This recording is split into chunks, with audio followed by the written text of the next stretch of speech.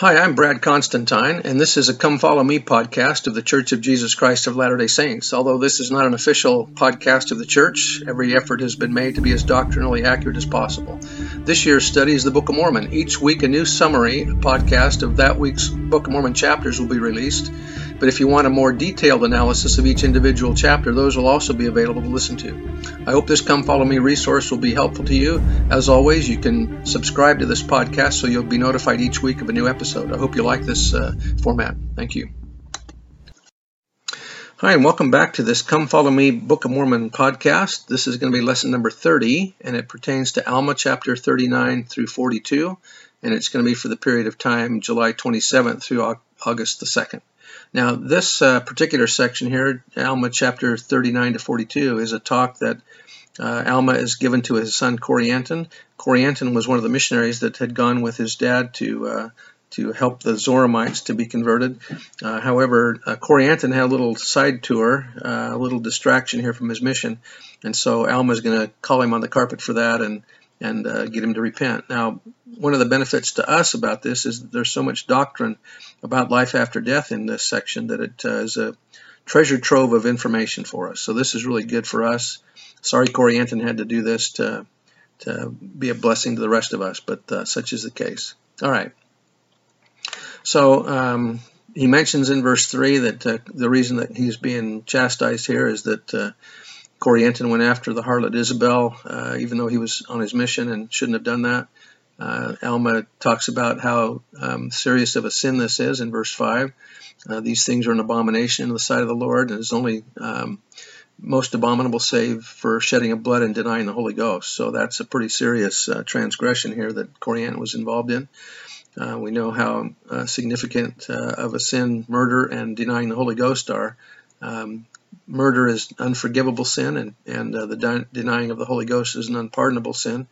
You can't be forgiven for denying the Holy Ghost, and those that commit murder are eventually forgiven. Well, I should say they're pardoned, but it's an unforgivable sin because it's the taking of a life. Also, in talking about morality and chastity, that unchastity is tampering with the powers of life, whereas the murder is the taking of a life. And so these two transgressions, these two sins are very serious in the eyes of the Lord.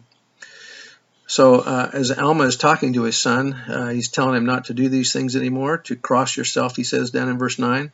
In other words, have self-discipline, don't do this anymore.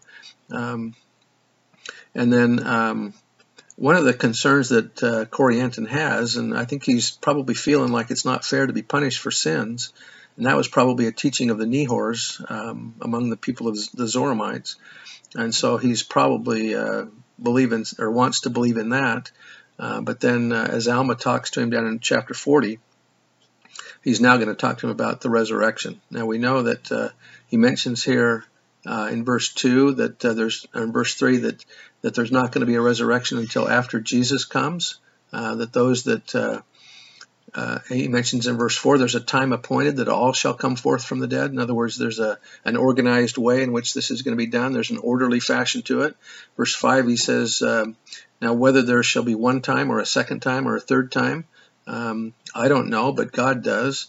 But there is a time, he says in verse 6, betwixt the time of death and the time of the resurrection. Now, that means that there's going to be those that go into the spirit world. So after death, after our mortal existence here, we go into the spirit world awaiting the resurrection. Now, this applies to everybody except for those that have been translated, that they won't have a time between death because they haven't died yet, because they will be changed in the twinkling of an eye from the time that they're a terrestrial or a translated person until they're resurrected. So this doesn't apply to translated individuals, but only to mortals that are here upon the earth. Verse 9, he mentions again, there's a time appointed that they shall rise from the dead. As I mentioned, that's going to be a very orderly thing. It's going to be from the most righteous to the most wicked. So Jesus was the first to be resurrected, and then the last will be the sons of perdition that will be the last to be resurrected. Again, in verse 11, he mentions about the state of the soul between death and resurrection. And when we use the word soul in this context, he really means the spirit, because it's the spirit that goes into the spirit world. And that he mentions in verse 11 that they are taken home to that God who gave them life. Now, we often think that we're going to be immediately ushered into the presence of God upon our death, and that's not the case. So Brigham Young said, he says, where does the spirit go after death? I'll tell you. They do not pass out of the organization of this earth on which we live. You read in the Bible that the spirit leaves the body. It goes to God who gave it. Now tell me where God is not, if you please. You cannot. How far would you have to go in order to go to God if your spirits were without a mortal tabernacle? Would you have to go out of this Bowery to find God if you were in the spirit? It reads that the spirit goes to God who gave it. Let me render this scripture a little plainer. He says, when the spirits leave their bodies, they are in the presence of our Father and God. They are prepared then to see, hear, and understand spiritual things. But where is the spirit world? It is incorporated within this celestial system. Can you see it with your natural eyes? No. Can you see spirits in this room? No. Suppose the Lord should touch your eyes that you might see. Could you then see the spirits? Yes, as plainly as you now see bodies. So Brigham Young is saying that we would be in the spirit world, which is on this earth. And so we don't go back to our Heavenly Father's presence right away because we're not prepared yet. We have to do some things first. Then verse 12, he says, the spirits of the righteous are received into a state of happiness, which is called paradise. Now we know that paradise is the place where those who have made covenants in the gospel and kept those covenants, they will be going into paradise, and all other individuals who have not received the ordinances of salvation will then go into spirit prison, and there be taught and there be prepared so that they can also come out once the ordinances are done in their behalf based upon their own personal repentance. And so that's what he's saying here, that the righteous, and he's not defining it in this case, but we know that the righteous are those that have made covenants and kept their covenants through the waters of baptism. Down to verse 13, then shall it come to pass that the spirits of the wicked, who are evil, for behold, they have no part nor portion of the Spirit of the Lord, for behold, they chose evil works. So they are cast into outer darkness, where there is weeping and wailing and gnashing of teeth. And they are put in a state, it says in verse 14, this state of the soul of the wicked in darkness, in a state of awful, fearful, looking for the fiery indignation of the wrath of God upon them. Thus they remain in this state. So this is the condition of those that are wicked, that they'll be in this state in spirit prison. Verse 16, he says, there is a first resurrection, a resurrection of all those who have been or who are or who shall be, down to the resurrection of Christ from the dead. In other words, all the righteous saints who lived prior to Christ's coming will be resurrected with him in his resurrection, and that will be called the beginning of the morning of the first resurrection. And so that's when all the righteous will be resurrected. Those that have terrestrial or telestial inheritances will have to wait until the millennium and after for their resurrection. Verse 18. Let's see, what does it say here? He says in 17, do not suppose that this first resurrection can be a resurrection of the souls to their happiness, but it meaneth the reuniting of the soul with the body of those from the days of Adam down to the resurrection of Christ. So again, he's saying that the righteous are those to be resurrected when Jesus is. Verse 23, the soul or the spirit shall be restored to the body, and the body to the soul. All things shall be restored to their proper and perfect frame. In other words, we're going to have perfect bodies.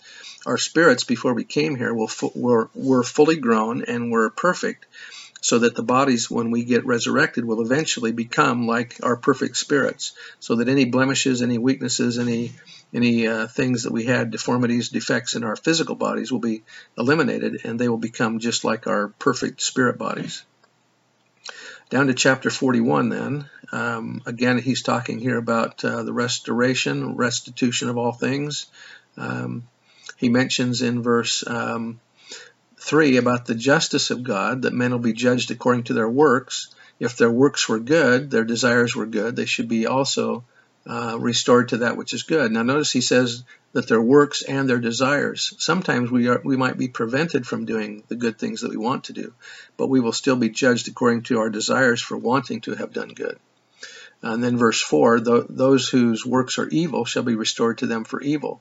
And we won't be able to hide that. We won't be able to say, I didn't do that, because it's recorded within us. All the things, all the deeds, all the thoughts, everything that we've done or said or thought will be brought forth and brought to the judges to see, and brought to ourselves actually to see. But one is, it mentions in verse 5, one is raised to happiness according to his desires of happiness, or good according to his desires for good, and the other to evil. In other words, we're going to receive the judgment that we want. We will be perfectly happy in whatever judgment we want. If we want to be evil and we want to revel in that, then that's the reward that we will get. If we want to be good and we want to be happy with those that are in the same condition, then that's where we will be. If we were a wicked person and brought into the celestial kingdom, we would be so uncomfortable that we would want to get out of there. We would probably yell, "Get me out of here." Verse 10, do not suppose because it has been spoken concerning restoration that ye shall be restored from sin to happiness. Behold, I say unto you, wickedness never was happiness. So we can't hope that because we want to be in a state of happiness, having not done the works in mortality that we can, that's not going to happen. Verse 11, all men that are in a state of nature, or I would say in a carnal state, are in the gall of bitterness. So those that are doing the wicked things will be, they will reap the reward of that and will be natural forever, basically, or kind of like a natural man. Verse 1 in the next chapter, chapter 42, again, Corianton is concerned about justice. He doesn't want there to be justice because of his sins. But then he talks about the justice of God and the punishment of the sinner. That verse 2, he talks about the fall of Adam and Eve and that they were punished for their transgression, that they were removed from the Garden of Eden and were prevented from partaking of the tree of life after that because they would have partaken and lived forever in their sins, and that couldn't happen. They had to be kicked out of the Garden of Eden so that they wouldn't be near the tree. But it mentions in verse 4 that there's a time granted to man to repent, a probationary time, a time to repent and serve God. So we have an opportunity. Once we come down to this earth and are mortal, now we have an opportunity to repent. We have time to repent. And in verse 6, he mentions that all mankind have become lost forever. In other words, it's not just Adam and Eve that have fallen, but all of us have individually fallen as well, and that we need an atonement. We need a sacrifice in our behalf to be able to return back to our Heavenly Father. He mentions in verse 8 that we are all going to die, it's not expedient that we should be reclaimed from death, that's part of the plan of happiness, is to die so that we're not here forever. Verse 9, as the soul can never die, so the spirit can't die. The fall also brought upon us a spiritual death, and we're also trying to be reclaimed by the atonement for that. Verse 11, if it were not for the plan of redemption, as soon as they were dead, their souls were miserable, being cut off from the presence of the Lord. But because of the atonement of Christ, we will once again be able to return back to his presence. He mentions in verse 13, according to justice, that God must exercise justice upon us because of our sins and transgressions. And if it were not so, he says God would cease to be God. So God can't just let us come back into his presence without having paid the price or having someone pay the price on our behalf. So justice can't be done, or mercy can't be done without some other element coming in, and that's where the Savior comes into play. And it says that God would cease to be God if he just did that. Verse 14, thus we see that all mankind were fallen and were in a grasp of justice and would be that way forever.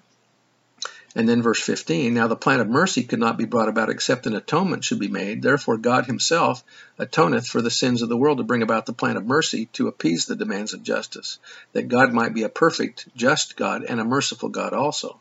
So having had the Savior to perform the atonement allows us then to have mercy extended to us, so that as we comply with the rules and laws of repentance and keeping the commandments, that then the mercy will come and reclaim us from justice and allow us back into the presence of God. In verse 22, he says there's a law given and a punishment attached. Again, if this were not the case, God would cease to be God. And mercy comes because of the atonement, and the atonement comes to pass or brings to pass the resurrection of the dead, and depending on the laws that we have obeyed in this life will determine what kind of a body we get. In other words, if we live the laws of the celestial kingdom, then our bodies will be celestial and we will be in the celestial kingdom. If we've kept the laws of the terrestrial kingdom, then our bodies will be terrestrial bodies, and then we will be resurrected into the terrestrial kingdom.